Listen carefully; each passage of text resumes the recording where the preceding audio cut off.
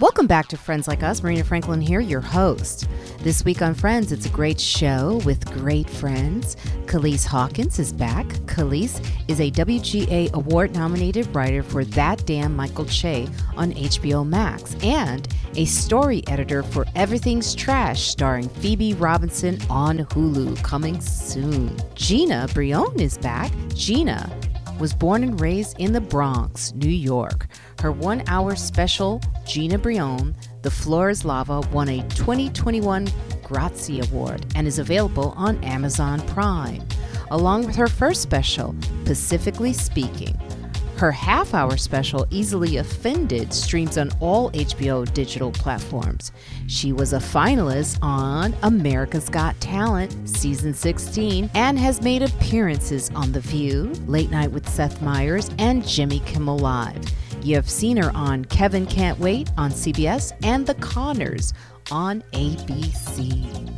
Also, welcome back, my young star, Noye Brown-West. Noye is a New York-based Nigerian-American comedian and writer. She has been featured in the Boston Globe's Rise column as a comic to watch. And we agree. I want to thank all of our listeners of Friends Like Us. Because of you, we make some pretty impressive lists. You can hear us on Google Podcasts Now, Stitcher, Spotify, iHeartRadio, and Apple Podcasts. Review and rate us on Apple Podcasts. Subscribe, and make sure you turn on the auto-download function on the Friends Like Us for Apple Podcasts. You can email us at friendslikeUspodcast@gmail. Instagram is Friends Like Us Podcast, and Twitter is Friends Like Us 10. Become more than a friend. Leave us a tip or donation by going to our Patreon page. Go to Patreon/Friends Like Us. Special shout out to our Patreon friends. It's because of you we keep going. Merch is available. We have t-shirts, hoodies, coffee mugs, face masks, and tank tops. All available. Just go to my website, marinafranklin.com. Weekly on my YouTube channel, I go live with my assistant, Evelyn Frick, my wacky friend, Dave Juskow, and we give updates to the show. Shout out fans who leave reviews, and we have surprise guest friends from the podcast stopping by. And sometimes we even offer free stuff, like tickets to comedy shows. And with Friends Like Us, it'll help you feel not so alone because more content is on the way. Tell a friend you know to check us out. Stay safe. Wash those dirty little hands. Wear a mask still if you want to. Get vaccinated. Booster up. And Black Lives Matter. I have not seen like two of you for a very long time. Gina and Khalees. Noye is almost like my regular, right, Noye? Yeah, that's true. Also, Noye, just a little tidbit. This is why I have all these little stock things in the articles, is because Noye actually, with my Uncle Buzz, we do like stock class with my uncle. Yep. What's a stock class? Oh, stocks, like stocks. Yeah, he's showing us how to read charts. Yes. Nice. It's very Yes. helpful too. And he brought up a lot of stuff that like I didn't even think to check on, which I thought was great. Oh, really? So, yeah. Just going back to 2008, which duh, right? We should be going back to 2008 now that we're about to have another recession and just see. Yeah, very smart. I loved it. Uncle Buck. Uncle Buzz. Oh, Uncle Buzz. Well, we'll get more into that later. But Gina, I didn't see the baby the last time I saw you, and I was really upset. Yeah. Because I always see you with the baby. Do you bring the baby to every show? That's my little homie. I bring him as many times as I can. I get a little worried about, he needs as normal of a schedule as possible. So I want to be fair to him. But it is hard for me to take time away. Like I had to go to Israel for some charity shows that I did out there. And that was 10 days without him. And I was a mess. Like I was a mess. Like I was a mess when I was leaving. I was a mess coming back because I just wanted to see him. That was really hard. But because of so many factors, I just could not bring him with me. So I try to bring him when I can. Like I brought him to the cellar a few times when I couldn't find a sitter. And I was like, well, he's just going to have to sit with one of the first person to babysit was Cypher. Somebody was like, Syph has kids. It was Nathan. It was like, Syph has kids. Give him to Syph. So I just gave him the Syph, and Syph was like, okay. And then I would just call my friends and see if they could come over and just sit with him for a little bit. So I get my girlfriend to sit with him. But comics are like my extended family. So Like, I know I could leave him with Auntie Amanika. I could leave him with Uncle Saif. I And could leave him with Auntie Marina. TT Rena. I call myself TT. TT Rena. He would just, he's so easy to take care of too. Like, that kid is everything. Like, I never thought I'd love being a mom as much as I do. Aw. That's so different from like homie. someone I know who's like, when she gets away, she gets away. And she's like, I think your kids have to be older though, like for you to really feel that. Cause I think as he gets older, I'll be able to actually sit in that relief of not being on mom duty 24/7.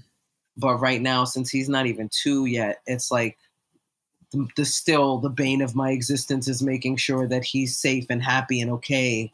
And then when he gets older, I'll be like, what is he, 5? Put him on the phone. Stop crying. Listen to your dad. Click. Like, but now it's a little tougher. But yeah, he's a charmer. aw.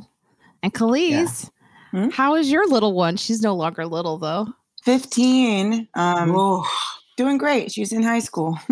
Is she being like a teenager? Like, is she doing rolling of the eyes? I don't see that in her. Well, I mean, yeah, I think they all do that, but I don't think like teenagers are legit teenagers from COVID. Like, they're a little bit regressed. So she's still very innocent. And I've even talked to school teachers who have said the same thing, that their children are a lot younger than the age that they're supposed to be because of the 2 years without socializing. Wow. Wow. Yeah. That makes sense. That's really interesting that it had such an effect on them in that way. Teenagers do, I don't know, the life. I read this interesting fact, and I'm such a book nerd, and I was reading this book about the brain. And Khalees, you can tell me if it's true because you actually have a teenager. But in this book, the person writing the book says the reason why there's so much strife between parents and their teenagers is because you're not understanding how their brain works. Like, they have thoughts like adults have thoughts. They think like little adults, but their feelings are that of adolescents. So they can't get out of their big emotions enough to have the same logic as an adult, which is why you have these adult feelings and these big emotions, which just creates chaos. I would tell you that that's like the same from 2 till the rest of it. And the reason why teen gets hard is because they actually get smarter. And since they can't quite articulate their emotions, they're still smarter about the things that they want to tell you. And they're still, I think from the beginning of a child's life, since they don't have any power or control about their surroundings, that they learn how to manipulate. And whether it's crying or whether it's presenting a good counter argument, it's never not the case that they're, that they don't communicate. And you know what? Honestly, we know a lot of adults that can't communicate. That's a fact. Yes. That is a fact. So I think the problem is the disconnect from adults and children going, you're not old enough to speak to me this way versus, oh, you haven't learned how to emote. You haven't learned how to express yourself. And some people never will. Yes. Wow. Oh that's why I work really hard with my son on his emotions, especially having a son.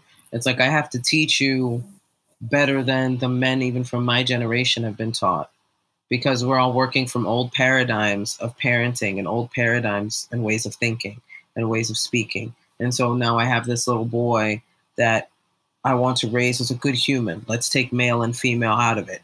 A good human is what I need to raise. And in order to raise that good human, I have to teach him the stuff that I wasn't taught as a kid, like how to handle those big emotions, how to understand them. And yes, it's difficult at this age because communicating with him has its enormous difficulties when you're trying to communicate with a child that's not even 2 years old. But there's ways to do it. There's ways to teach him, like when he's crying, like, are you sad? Are you sad? So he associates, oh, every time I'm crying, mommy thinks I'm sad. That must be what happens when people are sad. So after that association, then he can go, I'm sad. Like, he'll tell me when he's cranky now, which is amazing for a kid that's not even 2. I'll say, are you cranky? And he'll go cranky and he'll shake his head. So cute. Oh. And it's teaching him how to understand those emotions so they're not so scary and foreign, as opposed to what a lot of us grew up with, which was the because I said so. Oh, no, Yeah. I grew up with, oh, you cry like that? Oh, that's the kind of motherfucker you are. Oh, I get it. Like, I grew up with parents, like a parent and like, I guess just on that level, like my aunts and everybody who just didn't understand children at all. And it was our disposition. It wasn't we're tired. It wasn't we're hungry. It was that we're just little whiny brats. I had the opposite. My parents are professors, so they talk to us to adults sometimes, like about like race relations, the LA riots, everything. I was like 6, knowing what the Ku Klux Klan was. But even about our emotions, they're very like, oh, you're adults. I think that's the Nigerian way of raising kids, though. Doesn't always turn out correct, but I don't know. Well, I always notice that my sister, you know, my niece, the 4-year-old, she's a lot. She's a handful. And you have to have a lot of patience. She's actually very smart. So, and I've noticed this about her. So if you don't communicate with her, she gets frustrated. And so I take the time to say to her, well, what do you want to do? Do you want to draw something right now? Because I could tell she just wanted to do something and no one was listening. And so she was crying. So I gave her a pencil, I gave her a piece of paper, and she was very focused and she just started drawing. I said, wow, imagine if no one took the time to do just this moment right here, how frustrated. And she may have gotten back in the day, you would get a whooping, because you're not for crying too much. Mm-hmm. She's my little angel, though. She calls me Titi. She always says this, Titi, I want to come to your house, Titi. And it's just because you listen to her. Like, that's impactful when you listen to a child. And like, to my point earlier, the fact that she's 4 today means that I don't know if she went to pre-K 3 or pre-K 4 and got to see other kids frustrated and going through their emotions and being socialized. I don't know, kids these days they're being socialized the same for the last couple of years. Yes. I talked about this on the last episode that in school, she's now learning that someone may not like her. She's 4. She's in, I guess it's pre-K. What is that? At 4? Is it pre-K? I don't know what that is. Nursery school or pre-K 4, pre-K 3, pre-K 4, and then kindergarten. Whoa, what? Were there that many when we were kids? No, I don't think so. Yeah. No, we had. I don't think there were. Yeah. So she goes, do you not like me? She'll say that. She'll bring that up and I go, how was your day today? And one time she goes, I had a bad day. Like she was excited. She was like, I had a bad day. And I was so like, funny. So some kid bit her and she slapped the shit out of him. Good. Yeah, honestly. Yeah, that was good. I hate to be that parent, but I'm like, good for her. But the thing is like she's understanding now because she's been at home how to be around other kids. They have to learn how to share. Mm-hmm. That's a difficult thing, I think, for little kids to learn. Like even my son, who I'm starting to take on play dates because he's a pandemic baby. So like he really has not socialized with anybody who isn't an adult. Yeah. Except for the few times he sees his cousins on my husband's side, which they're all like little kids. So they love playing with him, but he doesn't see them a lot. So when I take him to the playground or to like a kid's play place, it takes him a good 20 minutes before he's comfortable enough to socialize. Like he has to assess the situation. And I give him that space. I don't rush him into it. I don't push him to socialize. I let him settle. And then when he's ready, he goes up to kids and, he's adorable. So he just goes, hola. Like he just loves to talk to kids. Oh, adorable. Oh, he's so cute. You might see him at some point. He might pop up. He's out with my husband now, but he makes his presence known when he comes in. I have a friend who is in bad health. She's always been in bad health and she has 2 small children. So she's had to like socially isolate from anybody who could possibly have COVID so she can remain their mother for the rest of their lives. And so when she takes them to the park now, they're afraid of other children because they never met any other children. Wow. I mean, I get that too. Like we had Victor Vernado on the podcast. He was talking about how coming out of COVID, everyone looked like monsters. And I was like, they do. I still go through a little bit of that. You know, I don't hang out as much as I used. I have a little bit of social anxiety. I leave events quite often. And people often go, like I had Beth Stelling one time at a rooftop thing. Sarah Silverman, there was a rooftop party every year. This was pre-COVID. And I was on my way out and Beth Stelling was like, Marina, where are you going? I was like, I can't do this anymore. I can't do this social thing right now. I can't do it. Even at the Cellar, sometimes I'm like, you know, Keith is always like, hang out. And I go, I don't get any joy from really just hanging out. I don't know if I ever did really. Because also the things that I hear being said, I have a lot of opinions about. And I can't really sit there and tolerate it anymore. Yep. No, and I respect it. I don't see a problem with that. I think people act like that's a bigger problem than it actually is. You know, when your social meter runs out and you honor it. And I don't think you should change that because I'm the same way. I've always had a lot of social anxiety since I was a kid. I don't like big groups of people. I don't go to clubs. I was never a club person. I literally don't go to parades. I get overwhelmed too easily in those situations. And so when I wouldn't hang out at comedy clubs, like, it's so funny what people internalize and take personally. It's like, this isn't about you. This is about honoring my comfort level. I don't want to be here. I would rather be home. So I'm going to go home. My job is done. I'm not obligated to hang out with anyone.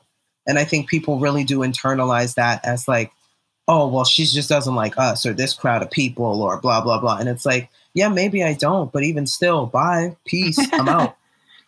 Yeah, I leave. Sometimes I leave and they didn't even know I left. One time, Yamanika saw me at the club at, I think it was late. It was like 11. She's like, what? What is Marina doing here? She's like, oh, I know this past your bedtime. I was like, yes, it is. Yes, it is. And I'm barely making it, but you know. And I just want to say, like, both of you, Kelis, Gina, I've just been watching what you're doing, right? Like, you're both just making me, it's very inspiring, like successful, I would say, at what you're doing right now. Coming out of the pandemic, you're both like doing amazing things. I know, Gina, I saw you did do something for New York One. Terry Lynn, she told me, Terry Martin. I love her again. She hit me up and had me go out there for an interview. That was really nice. It was great to see her. Can you tell me a little bit about what was that? What was? It was fun.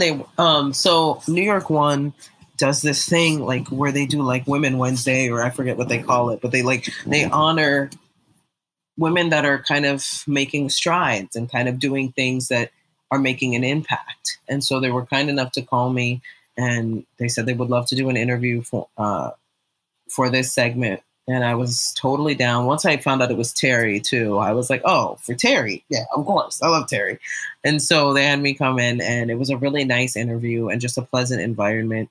And I think it just keeps, every now and then, I think as a comic, you do stuff like that. And it gets the ball rolling to inspire you to keep moving forward. It's like sometimes we can get really complacent and plateau because it's comfortable to plateau. Like you can stay there. And here's the crazy thing about women of color, particularly in entertainment.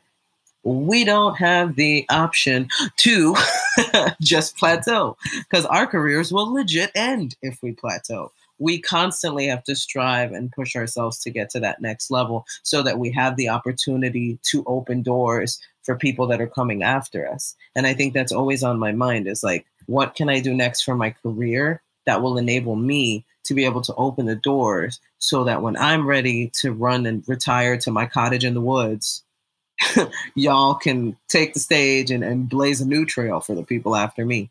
But I have to do my best to make sure I get in those positions and make it into those rooms. Oh, go ahead, Noye. Were you raising your hand? No. I don't know what I was doing. I'm sorry. Oh, I thought you were going. Sorry. That cottage in the woods, by the way, that's DC's cottage. Go check it out. So you can do it. I told my therapist that's my escape plan. I said it's going to be a cottage in the woods. I'm going to work at a general store. I'll have a St. Bernard and a pickup truck. I'm there. I was at that lake. He has a lake house and he has a bungalow. So when you do the gig, I think you stay in the bungalow, but you got to check out that lake house. You're literally sitting on the lake. You're just looking at the water There's like ducks. I don't know if it's because I'm getting older, but I appreciate the sounds of nature more than I've ever. I was listening to and then the storm, there was supposed to be a storm that night. So the frogs were like screaming. They were letting us know. I was like, okay, all right, it's coming. That's fascinating. The only nature sound I don't like are cicadas. Oh, they're so loud. I hate my cicadas. God. They're obnoxious. And one of them got into my car one time when I was driving home from my parents' house, and I am traumatized, and I don't trust them, and I don't think they're cool or cute. They are. I do not like cicadas. Yeah, they look vicious. Yeah.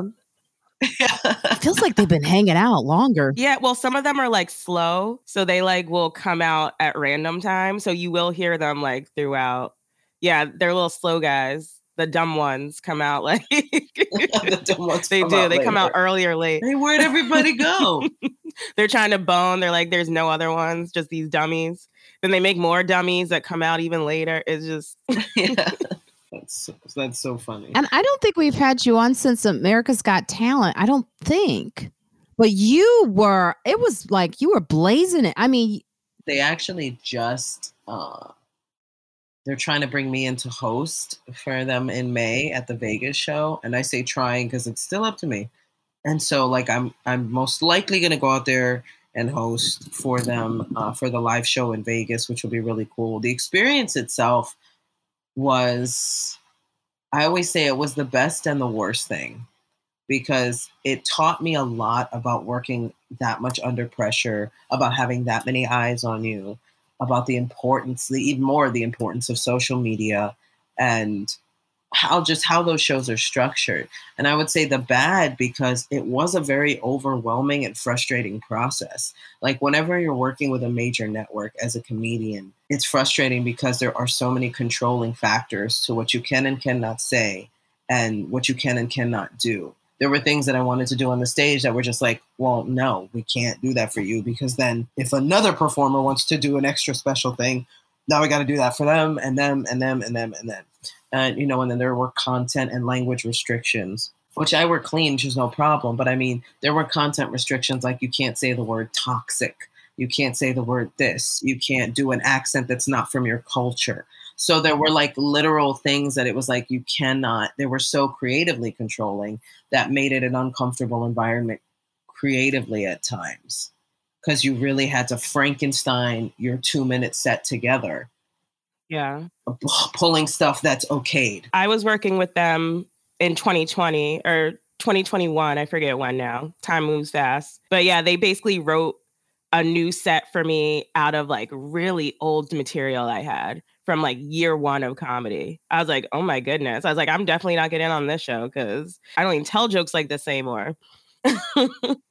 Yeah. Yeah, they're very much like I would have to submit 1 to 2 sets every week when I was on the show so that they could approve it. At one time, I submitted 3 and they said no to all 3 of them for different reasons. And I was just like, my mind is blown, because it's not entirely the whole putting stand-up on for 2 minutes is not really fair to the viewer, because you're getting a small snippet of who that comic is in 2 minutes. And it's very network controlled and it's very TV friendly. So a lot of times these comics that have made strides on there are pigeonholed to whatever that 2-minute idea was of them. So when people come out to see their shows and they get a broader picture of who they are, of like, like everyone is just this layered onion of a person.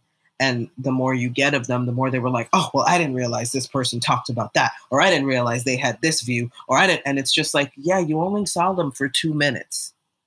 You might want to do your homework on the people that you're supporting, because at least you'll be more informed when you're coming out to shows. You want to watch longer sets by them. You want to get to know them, because it does teach you that's just like, oh, these 2 minutes, that's who I am in total, these 2 minutes. That's why the best piece of advice I was given was by Tom Cotter. Tom said, remember, they see you longer for your interview than they do when you're on stage. Oh, that's good advice, yes. So remember, when you're in your interview, that is what they're selling. That's very smart. So I was like, dang, that's a good piece of advice. That's just something to keep in mind. And they got me every time, by the way. Every single time they made me cry, and they knew exactly how to do it. It was, I mean, you could fight it. Every time I would go in there and I'd be like, I'm not going to cry. I'm not going to cry today. I'm not going to cry. They're not going to. And then the producer would be like, so you've talked about how much your parents have sacrificed. And I'd be like, right away, instantly. I'd be like, oh my God, it's so true. So they knew what to do. They're very good at their job in terms of getting you to tell the most emotive parts of your story. Were there any stories that you were like, I can't talk about that? So I don't think they wanted me to. It wasn't that I couldn't, because there was stuff that, when they would ask me certain questions, like, a lot of people know this just from the other podcasts I've been on, that I was in an abusive relationship. So, and it was emotionally abusive. And when those topics come up, I don't shy away from talking about them, because I think the more you talk about it, the more I could help other people heal from their situation, or even clue them in to the fact that you might not even know that you're being manipulated by a person. You might not even know that you're being gaslit, that you're with a narcissist. But I can tell you stories, and maybe you're sitting at home going, oh, wow, that happens to me all the time with my partner.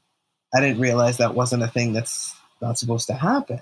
And so there were certain questions they would ask, and I could always tell because they would move on real quick from those questions, or it was like, oh, we don't want to bring in it. Like, we weren't allowed to talk about COVID.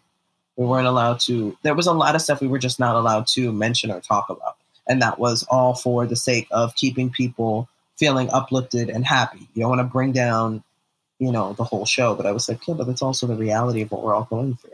It's funny that you said, I mean, not funny, but it was interesting that you said that, because someone asked me recently while I'm writing a show that, do I want to talk about COVID in it or have any of that reality in it? And they say it brings people out. Maybe that's what we need.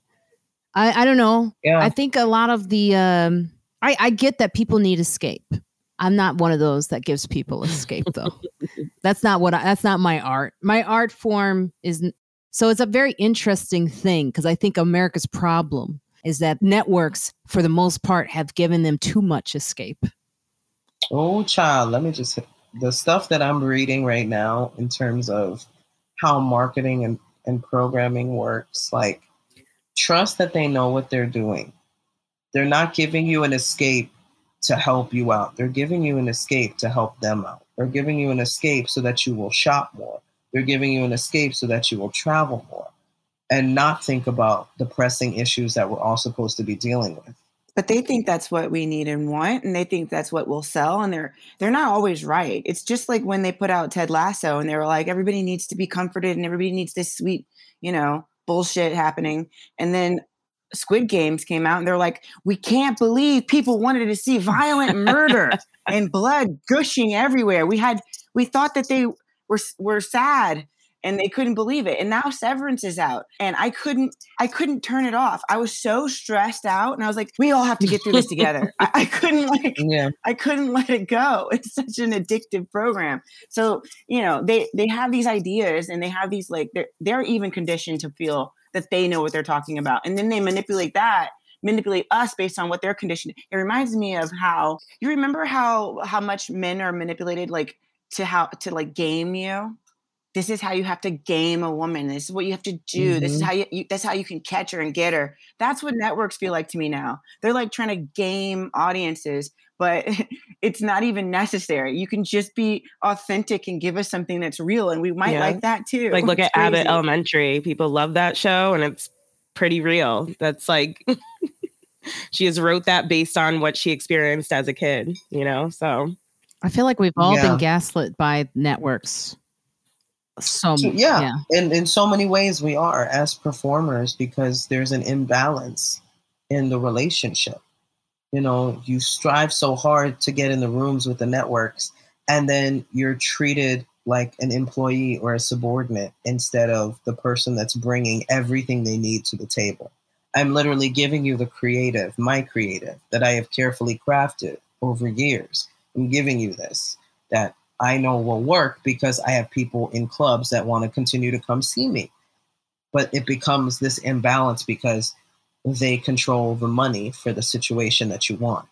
So once they control the money, they control your emotions, because they have you going back and forth. And it's a crazy game. And I've heard stories, and I've been in rooms where just the craziest stuff gets said. And as a person who I don't wear a mask well, you will see my emotions on my face. You will see that I think you're dumb on my face. If you say some dumb shit, you'll see it on my face. And so I've been in these rooms where I'll just look over to my manager and I'm like, we got to leave because I'm going to say something that's going to make everyone in this room very uncomfortable.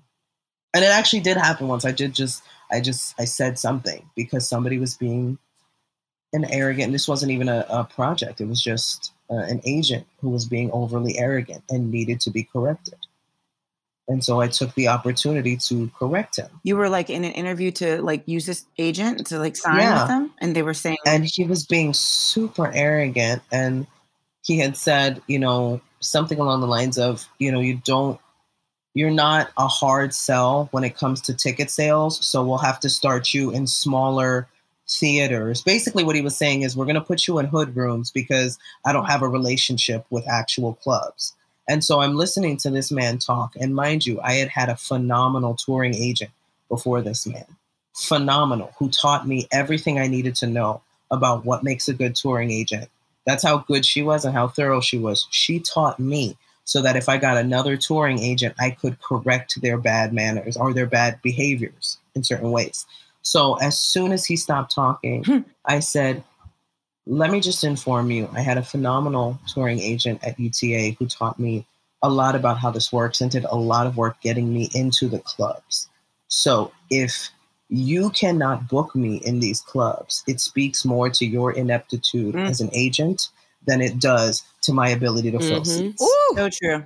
So true. And it needed to be said because they will just walk all over you as if they have the right to tell you what your value is. You know what it is? I'm telling you, it's the same thing as being in a relationship. Not only do they have their own like insecurities and limitations, but instead of addressing that, instead of working their way out of it, they put the stereotype of you, of what they use that instead of like addressing themselves. They use like what they can and what they know of you to like give a pass to how they can't get something done. That is 100%. That is absolutely true. What did the agent say afterwards? He was shocked. He was speechless. And he had bought this. I think he wanted to a certain extent because he had just been fired. He had just been fired by one of the Wayans. I want to say it was Shantae fired him. And that's what he gets. And he was butthurt because the first thing I did was mention Shantae because I had a feeling she had fired him.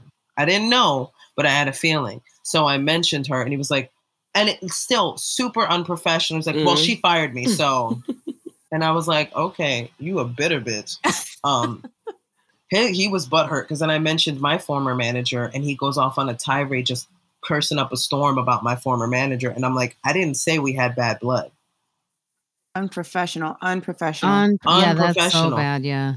And it was just the whole meeting to me was just insane. I was like, I don't even need to waste time taking this. Like, it's an immediate no. Because a lot of these people who are supposed to support our careers are leeches and ambulance chasers and talentless, empty...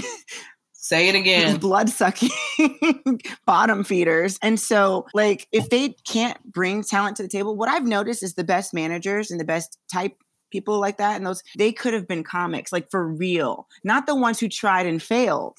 The ones who get it, are funny, and they have that charisma with you, and they can see what to do with you for real because they have that in them. But they also have this like, type A personality where they can organize things and they can like set up meetings for you. I can't do that part. That's what I need them for. Yeah. My manager, I love my manager now. Her name is Jenny Callahan. And like, she's the perfect manager for me. She actually cares about me as a person above all else. And she's a mom too. So she understands like, when I had to go to Israel, she was like, texting me the day of my flight and she was like, I know this is tough for you. He's going to be okay. He's a strong kid. You're going to be back in 10 days. She's like, the good thing is when you come back, he's going to be so thrilled to be with you, and just concentrate on that feeling. And having somebody who treats you like a person and not a product is a huge thing in this industry, because especially with your manager, particularly because with agents, I can understand if they're detached. You're not a part of my everyday. You're looking for work for me. Fine, do your job. I could care less. Just don't be a horrible person if I have to deal with you. But with managers, there's such a personal relationship with managers. You really have to be able to have those conversations with your manager and be like, hey, I'm uncomfortable with this situation. I mean, there were times when I was on AGT where I was on the phone in tears with my manager. Just like, I'm struggling with this. And having that person that's not just like, hey, brush your shoulders off and shrug it off, kid, and get in front of the camera. You know, my manager's the type of person to be like, all right, we all need a moment. So we're going to take this moment. Isn't it bizarre that shows like that are selling all of this placation and happiness and joy, and they're torturing the people who are selling it like it's a circus? Child, this is what I feel about that, honestly, because a lot of people complain about, you know, oh, the shows on TV aren't as good as they used to be. Well, that's because a lot of them, the creatives come with this specific idea that might be an amazing idea that gets watered down and watered down and watered down and watered down and put into different boxes and made to fit a format that is outdated and overused. And nobody's taking any chances on anything new. And if you want new stuff, you got to go to the streaming services, of which there are now so many in abundance, and an overflood of original content where you're like, whoa, pick a lane. It's either like you go to some of these streaming services and it's like, what exactly are you guys about? Because right now it just feels like I'm at a farmer's market that is a streaming service. Yeah. It's like you have no, like even with Netflix, and I enjoy all streaming services, but I'm a comedy. I love watching comedy. Like I just love it. It's my favorite thing still to this day. But even Netflix, their comedy market got flooded. It was like I couldn't even watch all of the specials because I couldn't keep up with how many specials they were putting out a week. There were friends of mine that came out with specials that I didn't even know about because the market was flooded. I'm glad you brought up Netflix. This brings us to our hot topics, or maybe a week behind hot topic, but it's because of what I was just saying with Noye, like with my Uncle Buzz. I kind of knew their stock would drop the way it did. I remember my friend Hatim, he called me up. He goes, Marina, he goes, you knew this was going to happen. I go, what do you mean? He goes, you said it the night before that their stock is going to go way down. I go, it just made sense. I mean, it was coming for some time. I knew it because they were being sort of greedy. And then two, once you start changing your story or who you are as a streaming platform, people lose confidence. And the young generation, they share passwords. That's just what they've always done. And now that generation that shared passwords is sort of like an older generation, and old people don't change. And also, you know, the fact that they lost 200,000 subscribers in the United States, I think they lost over 600,000 somewhere else.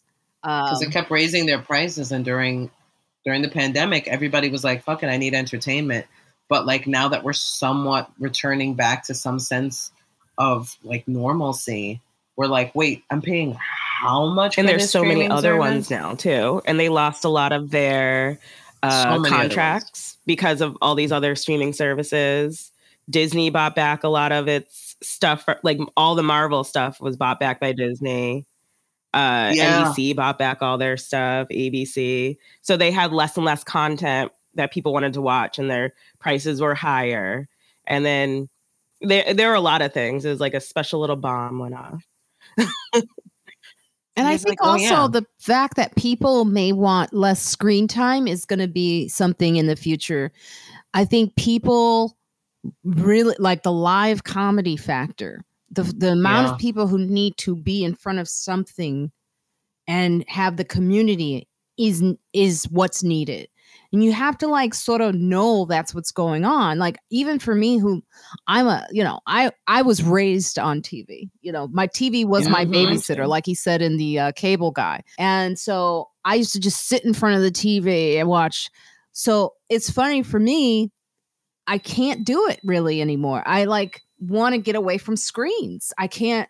The fantasy isn't buying. It's not selling me. The biggest mistake Apple made was sending me those screen notifications, because all it did was the screen time notifications. All it did was motivate me to not be on my phone, because I was so embarrassing that I would look at my phone and it would be like, oh, you're on your phone for like 13 hours today. And it's like, that's because I'm playing videos for my son. I'm like editing stuff on my phone. I'm constantly in this device. And so when I started to realize just how much time, like now when my son wakes up in the morning, we do affirmations. That's the first thing we do, is affirmations. After affirmations, it's no TV, no devices, no nothing. It's me and him. So we're reading books, we're playing together, we're doing whatever. We're going to the park, whatever it is. And it's cut down on my screen time a lot. Now, this is a work and personal phone, so obviously I can't ignore it. You know, I have to answer messages, text messages, and do phone calls. But just knowing, and I was getting lost in the social media aspect of it too. Like, I joined TikTok, and it's what it is TikToxic. That's what they need to call it, because I can't even look on that thing. It's too loud. It's too much. It started off as this really fun, entertaining, like almost like a Vine, where it was like you'd watch quick videos, not realizing that your attention span is getting shorter and shorter and shorter as you get more glued to this device and these short video formats. And so everything that happens on these social media apps always repeats itself. When Facebook came out, it was the hot thing and all the young people were on it. Then the older people came in and took over Facebook. Then Instagram came out and all the young people were on Instagram. And then the older people came and took over Instagram. And now TikTok is out. And slowly but surely, all of us over 25, over 30 people are creeping up on them, putting out content. And it's changing the dynamic of the app, because now they have 10-minute long videos on TikTok. I didn't know that. Because they're having so many people that are creating content and they're following suit. Instagram videos used to be shorter.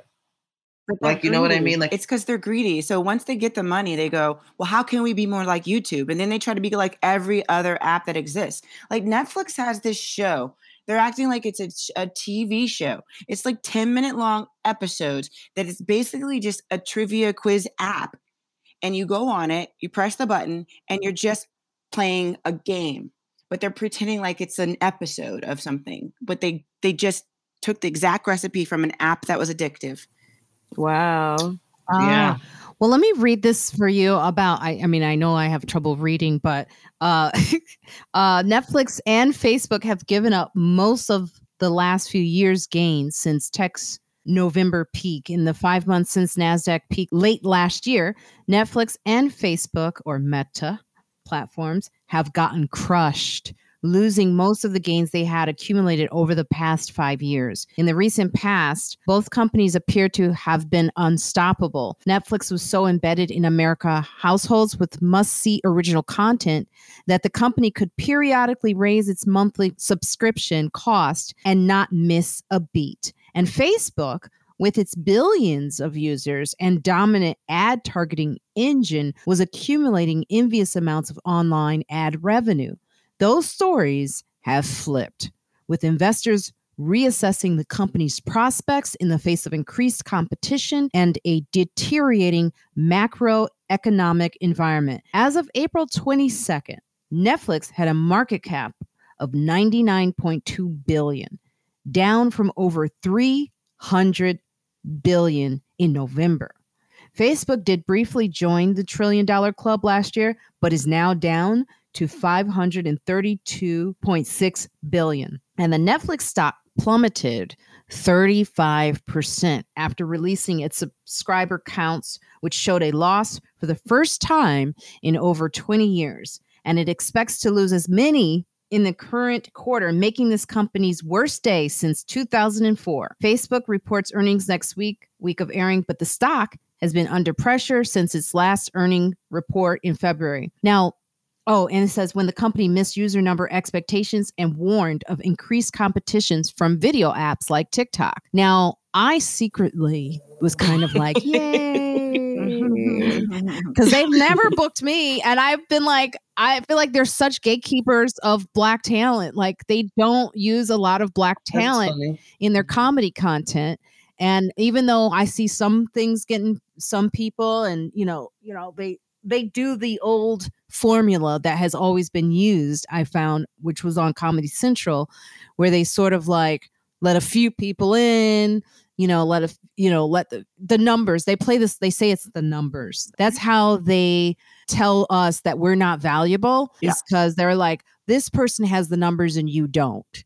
And it's just not true, because you can see from people putting content on YouTube on their own that people, and on TikTok, you can see how many people are like, how come I've never seen this person before? How come I've never, and it's like, and then you have the whole Chappelle where he got paid so much. And you're like, wait, you paid this person how much? Or you get like, the Monique thing where Monique was like, I don't get offered that amount of money. Wanda was like, I was never offered that amount of money, but this person's offered this. And then they say, well, your value is not that. So I kind of feel like, it's like it's payback in a sense, because it's like you got greedy. You thought you were bigger than what is the world.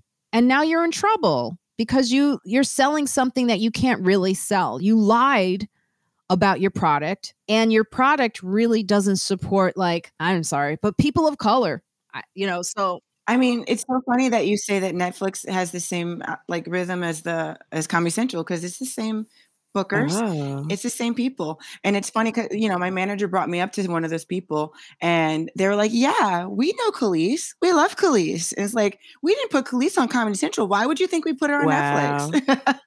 we know her. One thing I tell my manager all the time, and we have this back and forth because she's always very like, she loves to keep a positive attitude, but I'm always like, one thing I hate and will guarantee that I will never like you as an entity is when you sit there and say how much you love me, but we've never worked together. Please don't tell me you love me, because even if you love me, what you're telling me is that you don't respect me. And so I don't want to hear how much you love me if you're not willing to feature my creative ideas on your platform, because you don't love me that much. So please spare me the whole, we love you, we love you, we love you. Let's just be honest here. Y'all don't fuck with me. I don't fuck with you. That's just how it is right now. They're not bouncing back either. I would say, right? As of today, they're down 66% since last year, their stock. So they went from being worth, $515 dollars per share to today it's $205 a share. I'm watching it go down in real time. This is hilarious. Yeah, I was watching it. I watched it this morning before we logged on, still and I was down. Like, it's still going down. Now, my uncle says that you really still don't know. You got to look over the course of like 3 days, but it don't look good for them. I mean, like their future to come back. What did my uncle say? You really should never have a loss of more than 4%. It's 66% in the last year, which is crazy. That's a lot. And the Wall Street guys are making fun of them. They're like saying, that sound that when Netflix comes on, the dun dun. It's like dun dun. Dun dun. So they're starting to pull back their content. They lost subscribers in nearly every region except for the Asia Pacific market, where it saw a net add of over 1 million subscribers. But it lost around 640,000 subscribers in the United States, Canada region during the first quarter, a larger drop than its previous subscriber loss in the region last year, and saw a 300,000 subscriber loss in Europe, the Middle East, Africa, and 350,000 loss in Latin America. The losses are expected to continue in the second quarter, when Netflix predicts it will lose an additional 2 million subscribers. And so they've been talking about this new tier for people who can't really afford it, where they're going to put commercials on. That's just Paramount Plus at that point. I don't need that. I already have Paramount Plus. Yeah. I have a random question, and it's going to sound like a conspiracy, but do these numbers correlate with COVID deaths? at all. These subscribers that are just disappearing. Huh. No, I don't think so. I think it may, but I think it's mostly like these are people who are actually saying, I don't want to pay anymore. I don't want to pay because they bumped it up so high. And that's a large number of people who've just made that decision. It could be part of it, but that would mean across the board, which Netflix, because they're having trouble, also means that all of the streaming platforms are having problems. That's why CNN Plus was CNN Plus. They tried and it was over like within a day. They were like, on second thought. Didn't work. So all of the streaming is actually in trouble. Except for HBO Max. I think HBO has seen an increase, but I think they're probably the only one. Maybe Apple TV. HBO Max is not. I could not find that stock, so I think it's under 18. Oh, okay. Well, I was just talking about the them having subscribers. But they're also doing a really great job of giving people of color voices on that platform. Like, I think they're doing successfully what every other network and streaming service tries to forcibly do. Where it's, every other streaming service and network seems to be like, we're diverse. Look at how diverse we are. We have exactly 15 Black people working on this network. And it's like, they love throwing that stuff out there. Like, this is how diverse we are. Whereas HBO was like, we have these talented creators who are people of color, who have these amazing projects that we want to put out there that are interesting and new. And they seem to be the only streaming platform that's really taking that risk and putting out stuff that has never really been done before. Like, you look at shows like Michael Che's show that was on there and Sam Jay's show. And you're like, these are people with real stuff to say. That and Issa Rae.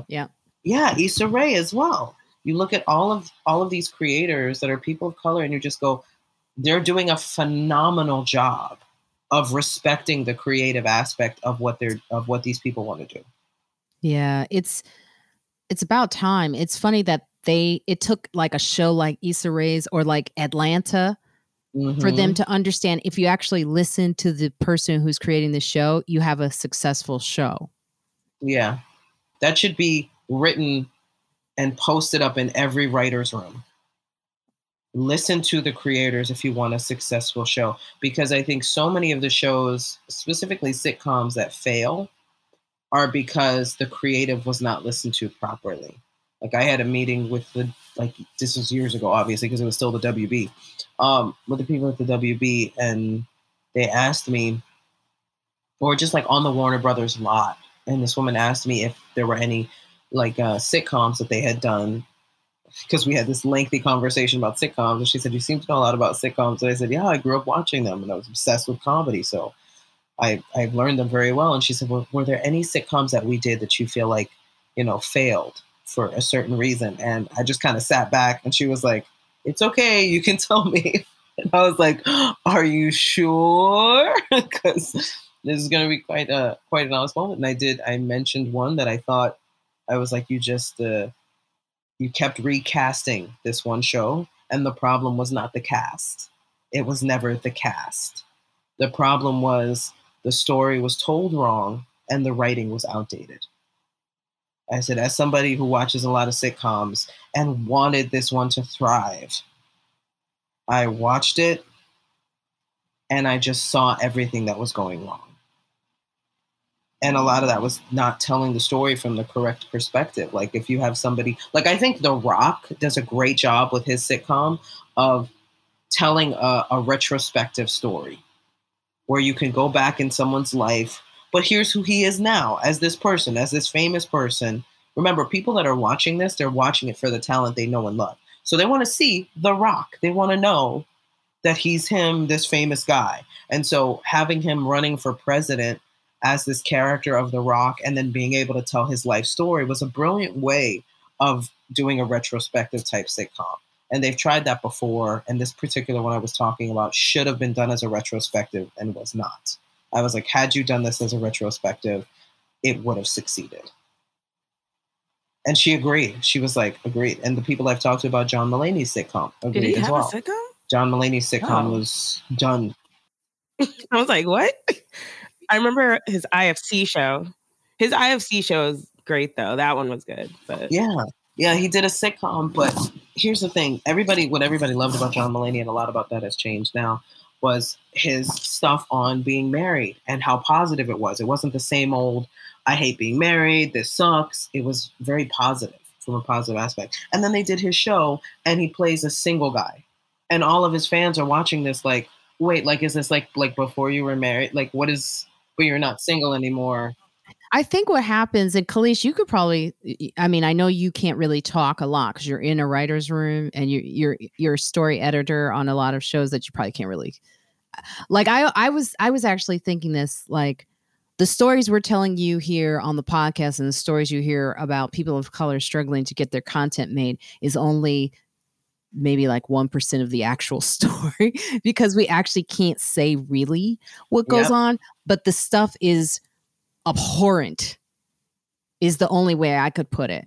Because I mean, I saw some tweet about like how when we write, how people who aren't of color perceive it. They're like, well, no one's going to understand that. No, you don't understand it because you don't have these people as your friends, or you didn't grow up around this. So you don't understand. Some things can translate to a lot of people in ways that you don't know.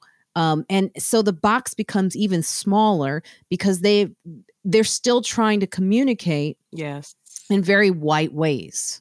Yes. So Khalees, can you talk to like what you can talk about? The thing about that I don't like is, like, I grew up on TV as well, and I had to see myself in characters on Saved by the Bell, not just Lisa. I had to see myself on 90210. I had to see myself on Friends, and so if I can fucking do it and that doesn't reflect my life, then white people can do it, Asian people can do it, Black people can do it, we do it, Spanish people can do it, everybody can do it. So this story they're selling where they go, oh, well, people don't relate to it. I mean, maybe that's part of it. I pick up books I don't relate to all the time for the adventure and to remove myself from my own personal life. And I can relate to, if I can relate to Frodo going through his struggle and getting that ring and having like pressure, then motherfuckers can relate to me as a Black woman with a child if I wanted to sell that content. Like, what is that?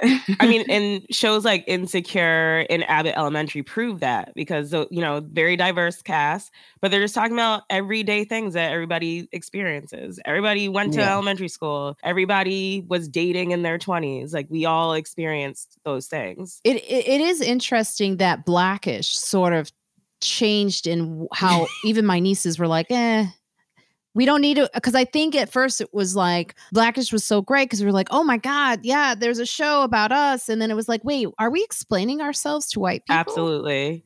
And I've watched every episode of Blackish. I watched every episode of Fresh Off the Boat. And both those shows just slowly became explaining Black culture, explaining Asian culture to white people.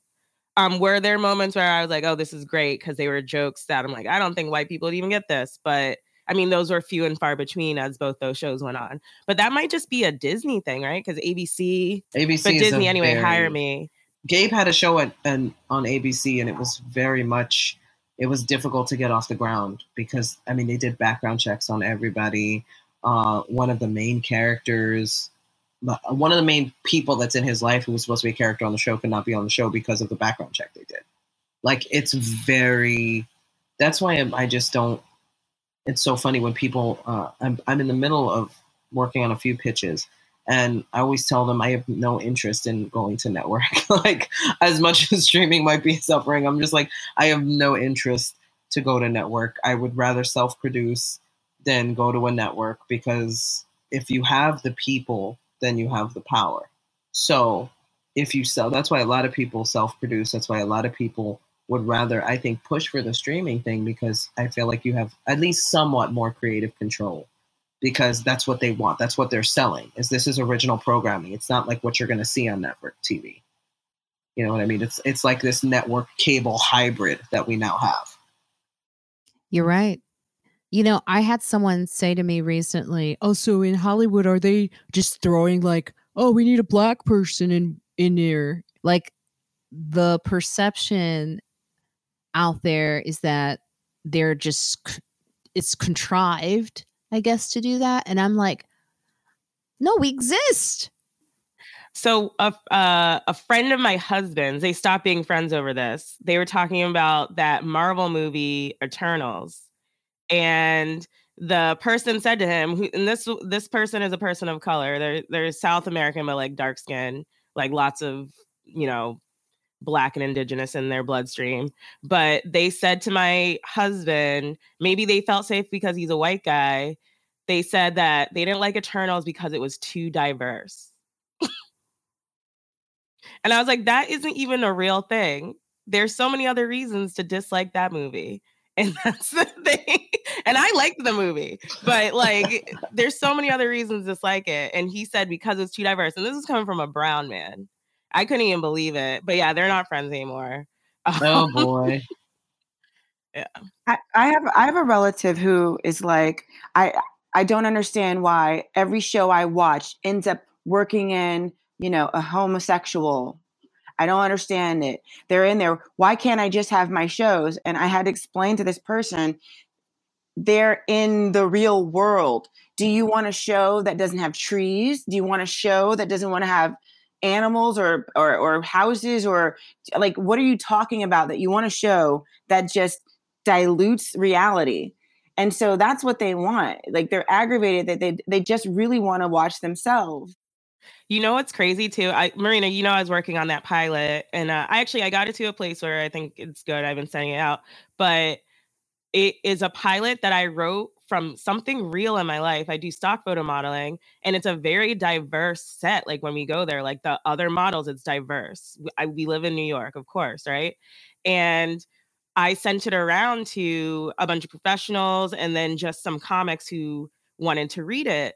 And almost universally from the white guy comics, they were like, oh, this is too diverse. This isn't realistic. I'm like, actually, these are based on real people and their actual heritages. These are the people I work with. And they didn't believe it. And they're like, oh, I just don't believe that there would be like an Indian woman in finance who like also stock photo model. Like, that doesn't make sense. I'm like, that is her. It is her. That's her real life. I just... It shows you how people walk around viewing the world. And I've seen them do it. You see people walk around the village, and the tunnel vision of like whether or not they notice you walk by, or whether or not they notice somebody on the ground, or whether or not they notice anybody else but their little tiny collection. Even the point of not being able to move out of your way because they can't see you on the sidewalk. So when you make somebody a character on a show and you give them lines, they go, you're forcing me to see these motherfuckers? I can't stand it. I ignore them all day, every day. I saw that happen right in front of the cellar. A white kid yelled at a guy in a wheelchair, black man in a wheelchair, "We don't want you here."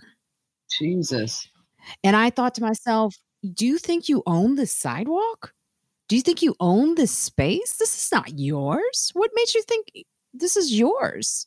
Sorry, but that's all about white comfortability. I've seen it so many times out there because we have a homeless situation, that's going on. Globe, like everyone, every state. But like in New York, in the village, you can see it, how bad the pandemic has really taken its toll. Mm-hmm. And so it's an intersection of like really privileged white kids and poor, homeless. It's like, whoa.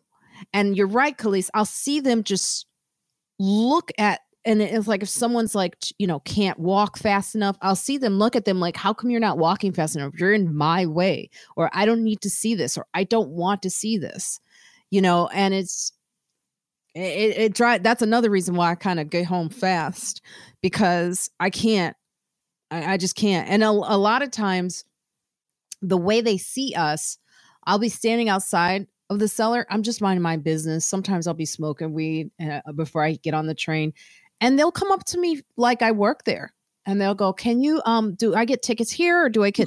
And I'm like, I'm smoking weed right now.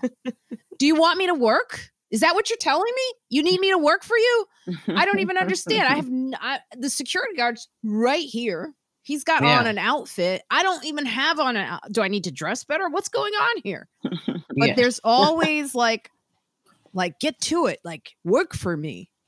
Oh, the amount of people that have ordered drinks from me, asked me where the bathroom is, asked me where I should seat them. Like, just because I'm standing there and they assume that I'm there to serve them. It's just this mentality. And you're right. It runs rampant in the neighborhood by the cellar. And it really is that the two groups of people mixing together is the craziest thing. I feel like all comics, we're almost like natural observers. We're like the birds that perch up on a ledge and watch everything that's happening. And so when we're watching this happening, there's so much clicking in our brains. We're computing everything so fast and we can see it before it happens. We're like, that person's going to be a problem right now. Like, that person's going to be this, that person's going to be that. Because we're watching from this, kind of broader perspective than the people that are going through the moment. And it's how a lot of us get our material, is by having that observational view of the world where we can see everything that's going on. Which is amazing, because you think, yeah, that's what we do for a living. So when an agent or a manager tries to fool us, it's like, don't you know I do this for a living? Like, this is my job. I had when I had, fired my former manager, who I still have a lot of respect for, when we were on the phone and she was getting upset and, saying things that she clearly didn't mean because she was upset. She was like, I don't know how you're going to find work. And I was like, well, I hate to break it to you. I've been in this industry 20 plus years. Before there was a you, I was the you. Mm-hmm. I was the manager. I was the agent. I am still the performer, the writer, the director. I am still that person. So although you were a wonderful help and you helped me up my levels in my career, this doesn't mean I can't do this without you. Mm. I choose to do this with you.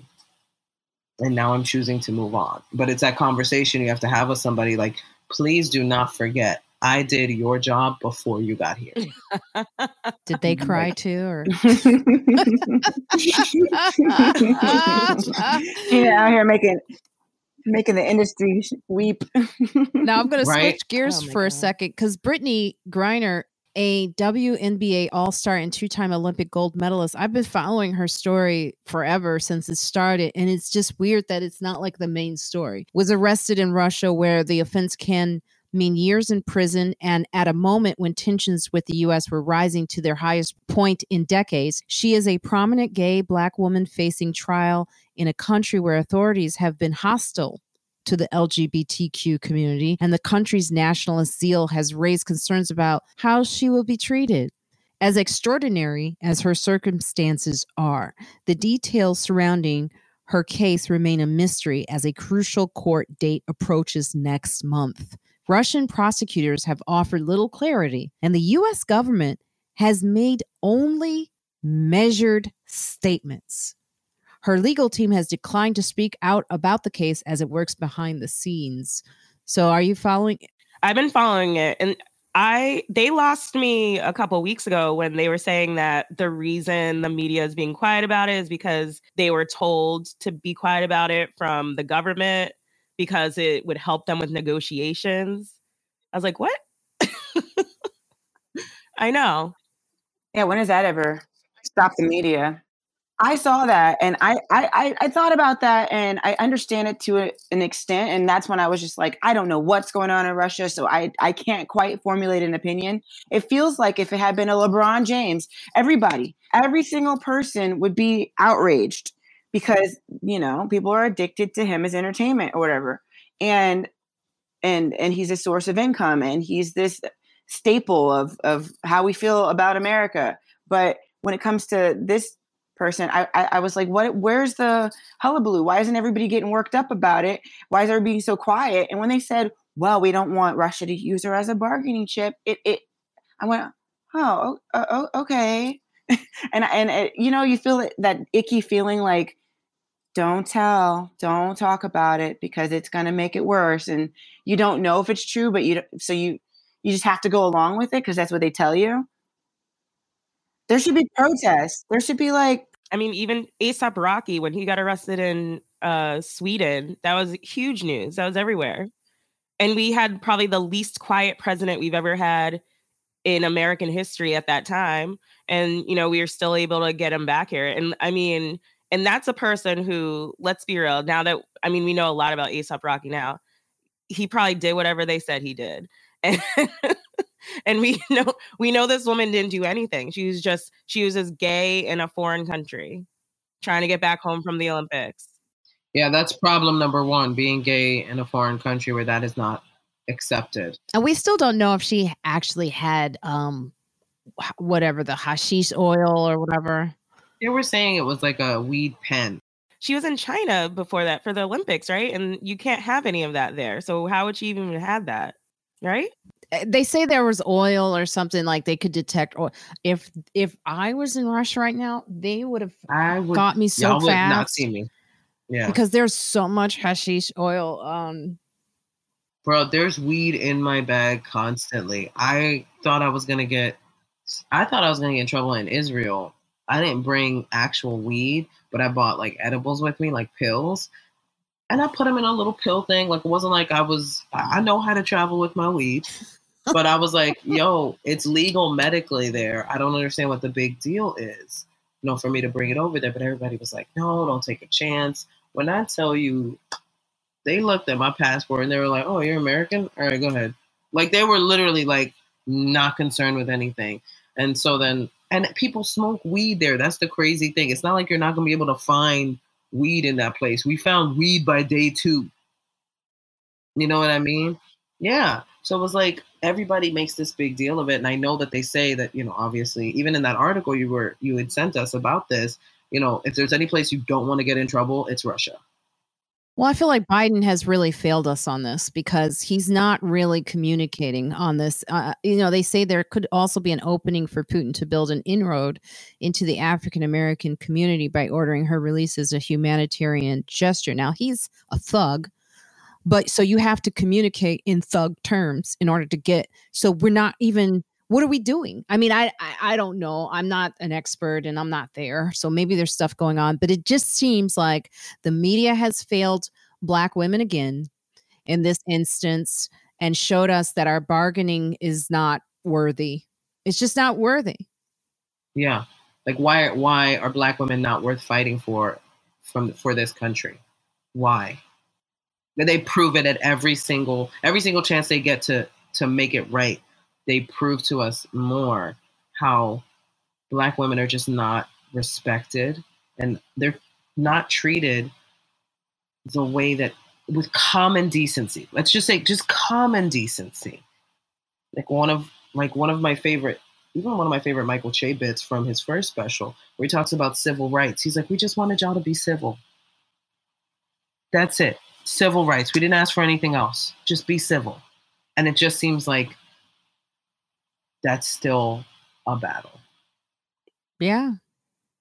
Now they're saying that Latinas or do you use the term Latinx? What's your opinion on Latinx? I do not, because I don't have the right to use the term Latinx. That originated in the gay community. That originated in the LGBTQ community. It was meant to use a gender neutral term for a language that has primarily like feminine and masculine, but primarily masculine terminology. And so for a lot of young LGBTQ people in the Latin community, they just felt not represented. So I have no problem with the term Latinx. That's not how I identify. I grew up as Latina, so I'm Latina to me. But I understand and respect the people that would like to be referred to as Latinx, but it's not everybody. And you can't blanket that term. And that's what he does. He blankets it, and the president does not understand the term. It says poll after poll shows that President Biden is losing support from every demographic. Now, here's the thing. I'm just so terrified of what can happen if we, like, I get it. People don't like Joe Biden, but the alternative is so freaking scary that I don't even say that I don't like him because I'm so terrified of what is actually happening with democracy. But Quinnipiac University. Yeah, Quinnipiac. Yeah. What? Is that a university? There's Winnipeg. Yeah. Oh, I'm new to that one. Has the 46th president at 33% approval overall, or just 9 points higher than President Nixon had on the day he resigned from office. But a recent report shows that Biden receives just 26% approval. Upon entering office, 538 had Biden at 69% approval. So we're talking a 43% point drop in the span that's like of 15 Netflix. months. So his stock dropped. President Netflix, we should call him. He got that Netflix numbers. President Netflix. Still, a more disturbing number for Team Biden comes when looking at his fall among the Hispanic demographic, a hugely important bloc that 61% voted in favor of him in 2020. According to the latest poll, though, just 12% of Hispanics approve strongly, just 12 of Biden's performance as president, while 54% disapprove strongly or disapprove somewhat. Have you heard these conversations, Gina? Like, as a representative, sorry to make you that. As the Latin representative. There's always talk about politics and the president. It's been something that I don't think for the past couple of years we've been able to successfully avoid. Me personally, I avoid most political discussions as they bore me to tears, and I don't know enough about them to actually add something to the conversation. However, when it comes to Biden, I feel like there's been nonstop talk as to whether or not it's like him, don't like him, support him, don't support him. And it's very polarizing because you're right. The alternative is absolutely frightening. So it's like, where do we stand? It's again, we have constantly in the past few years politically with our representatives been put in a position of which one is the lesser of two evils. And I feel like that's continuously happening to us. It's like nobody really loves this person, but they're better than this other person. In so many ways, they're just better as a human being, or maybe not even as a human being, just somebody that's not as damaging as our other option. So I think that's always going on. And in the community itself, it only takes one or two slip-ups before Latinos are like, nope. As a whole, just oh, really? Nope. Oh, yeah. It takes one or two slip-ups. Disrespecting us. So when Trump was eating a Taco Bell, did that resonate? First of all, it was laughably offensive. Like, it was literally like, why don't you wear a sombrero, bro? Like, could you try harder to pander to people that you clearly do not support, do not care about? You're pandering to them for votes. You just are. And it worked for a lot of people. They were like, oh, look, this guy's cool. He's eating a burrito. All right. He's one of us now. And it's like, no, he's definitely not one of us. He's not even one of us humans at this point. So it's like, you can't make that equation. But like, we can tell, I think, especially with anybody's culture, you have to be very, very careful because you want to be sincere, but you don't want to seem like you're overdoing the sincerity even. It's an even balance of respect and sincerity when you're approaching someone's culture that you're not aware of.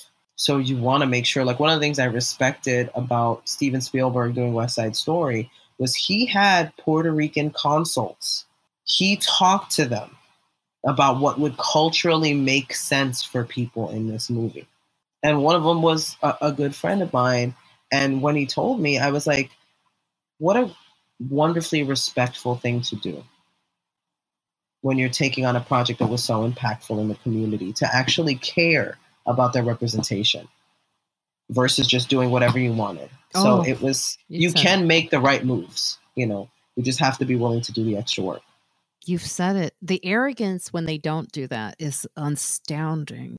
You've got to just take your ego out of it. I don't know what it is where white writers or white people in general can't just admit they don't know something and just listen.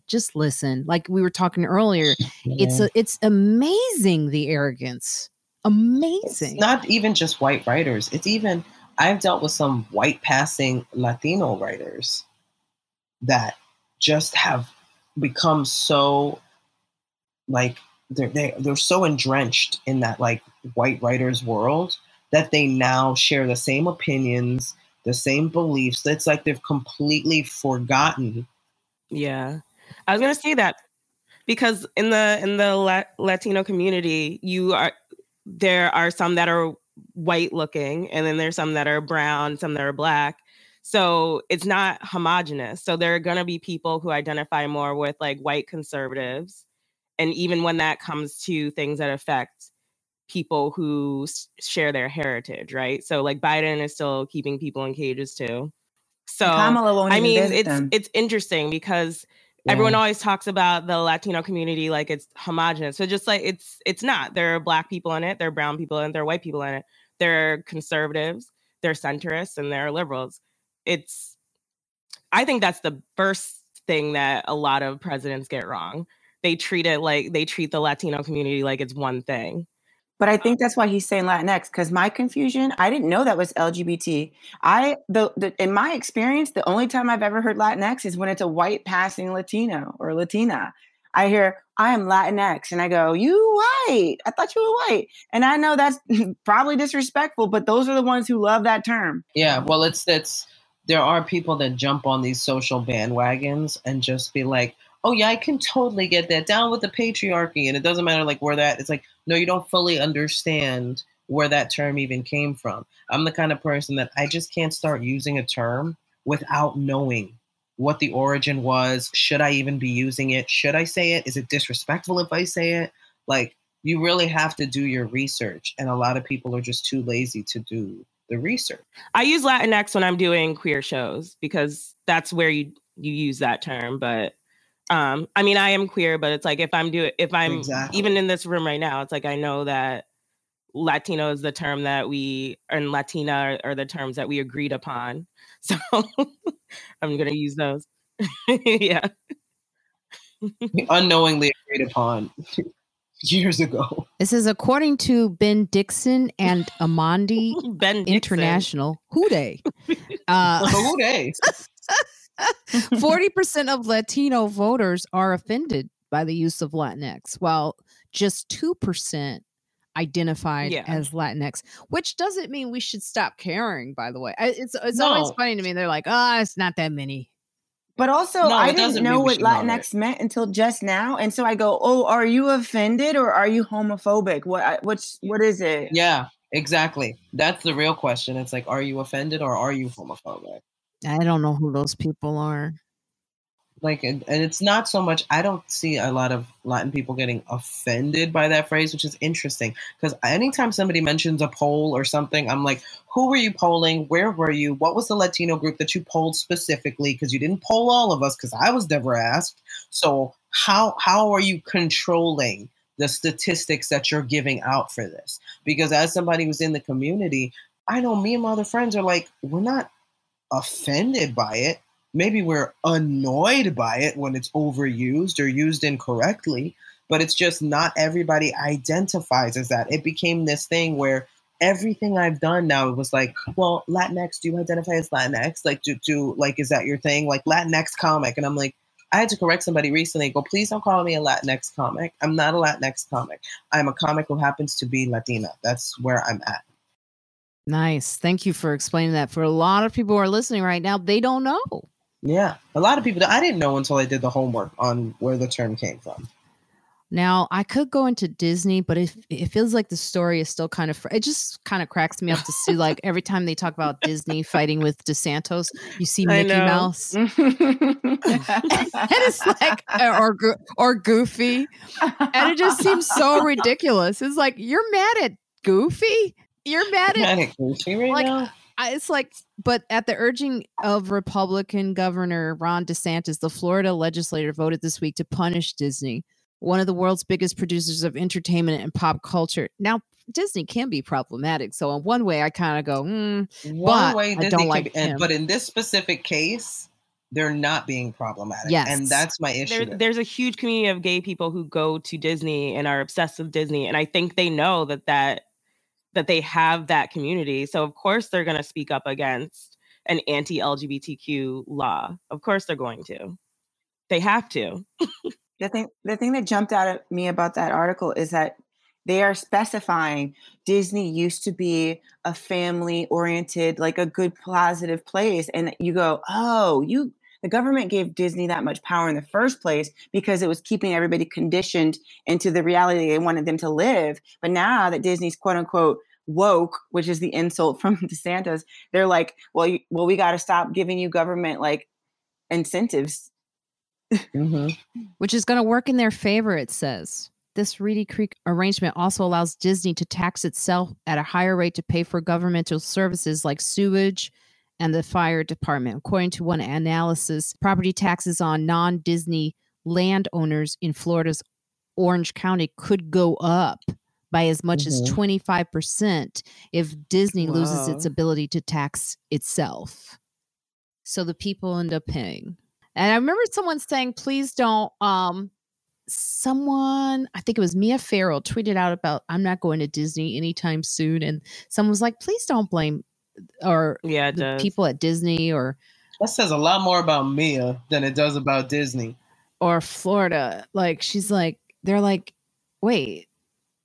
Like, because the most of the people in Florida don't like DeSantis, but what are you going to do?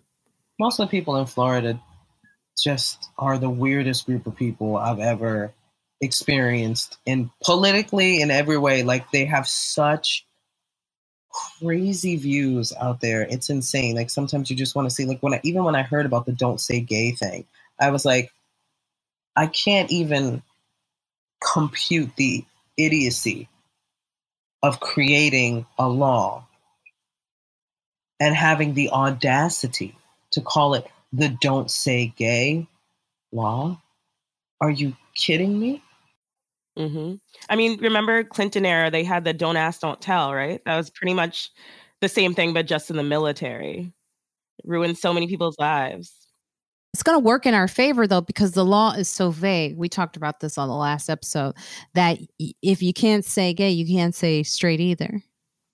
So before you go, before we get out, I do want to mention Hazel Scott, which I did not know about her, which I'm like, why didn't I? When Hazel Scott debuted at Carnegie Hall at age 20, she had been playing piano for 17 years. It was 1941. And the virtuosic musician had mastered both classical music and jazz. And the New York Times raved, the shining star of the evening. And Hazel Scott, who can play the piano straight and swing, who can sing, and who can decorate any stage you like. Scott would go on to become the first Black American man or woman to host her own nationally syndicated television show, The Hazel Scott Show. Despite the prejudices of the time, the peak of her career took place during the Jim Crow era, and Scott racked up accomplishments after accomplishment in the entertainment world, fighting for equality at every step. Her biographer, Karen Chilton, notes how her impressive accomplishments were also broad. This is a woman who studied at Juilliard at 8 years old when the entrance age was 16, who had her own radio show at 14, who was on Broadway by 18 and was a star at 19, and really is the legacy of prodigy, of a Black female prodigy. The thing that I picked out from this story is like, she was Kaepernick before Kaepernick. She took a knee by refusing to wear an apron in a movie. She said, I'd rather keep my dignity and my pride, my self-awareness and my Blackness than to sell out. She understood how Blacks are depicted and portrayed as criminals, savages, mentally incompetent, and she wanted broader roles for Black actors, more realistic roles for Black people. And with her husband, as we all know, Adam Clayton Powell, and their son. So I find her story, because the one role that she did play was as herself. She's like, well, one thing I know how to play is me. Whenever you learn about, it's so funny what they don't teach you in school and what they don't teach you about in school, the people who were impacting the community at that time. I'd never heard of her before. And knowing that she had her own show at a time where there was so much, and I mean, there still is, but so much racial strife going on in the world, that this woman put herself out there like that. I can't imagine the scenarios and the situation she was in as a recognizable face. She wasn't just a face in the crowd. This was a woman who was on TV. This was a woman who had accolades. And the fact that she used that platform and used her career to fight against Jim Crow and the atrocities going on at that time, by leading by example, really. And it's not only admirable, it's like so inspiring to read stories like that. And we need stories like that in school. So the fact that they're omitted is just so ridiculous. And so much of our history and so much of what has gone on in the past is omitted from us so that we can't learn from it and grow from it so that we stay stuck. Yeah. Did you know about her, Khalees? Hazel Scott? No, I haven't. And she's married to Adam Clayton Powell. How do we not know? Should know. But that's how much we concentrate on what the male counterparts have done, as opposed to knowing even who their wives were. Yeah, that's true. I did know about Hazel Scott, but not until like college. So definitely didn't learn about her in grade school. But yeah. This is a really wonderful conversation. Thank you all for being here today. This is a great group. You guys, you're inspiring, and you're nice people. It matters. And we'll start with you, Gina. Just tell us where our listeners can find you. Of course, yeah. Well, you can find me on TikTok. You can TikToxic at Gina Brion on TikTok, as well as on Instagram. Those are the two I'm most active on. I am on Facebook too, but I'm rarely on there just because it got too depressing. But you can find me on TikTok and IG, or go to my website, ginabrion.com, to find out if I'm in your city anytime soon. And with friends like us, we get to have healthy conversations about our future and how to better ourselves as people. Yeah. Nice. All right. Noye, tell our listeners where they can find you. So tomorrow there's a good old-fashioned hair show at Caveat. First one was at Khalees, you're on the first one. At Stonewall. We had a great time. I make a bunch of wigs, put them on my head, we tell jokes. So that's tomorrow at Caveat. And also I have a movie coming out. I filmed it maybe like 3-4 years ago now. It's going to be on streaming in July. So maybe if I'm back before it happens, we can talk about it a little bit. It's a lesbian, I don't know what those are called, romantic comedy. Yeah, a lesbian rom-com. and it's called The Sympathy Card. So that's going to be on a lot of streaming platforms, Amazon, all of them, in July. So, and I'm excited about that. And with friends like us, oh man, with friends like us, you can stay inside if you're sick and have a good time. Nice. That's right. Yes, that is true. And get better soon. Khalees, where can our listeners find you? And thank you for joining us. It's been a long time. We missed you. You can check me on Instagram, CALISE Hawkins. I always post what I'm doing. But in late May, That Damn Michael Che season 2 is out.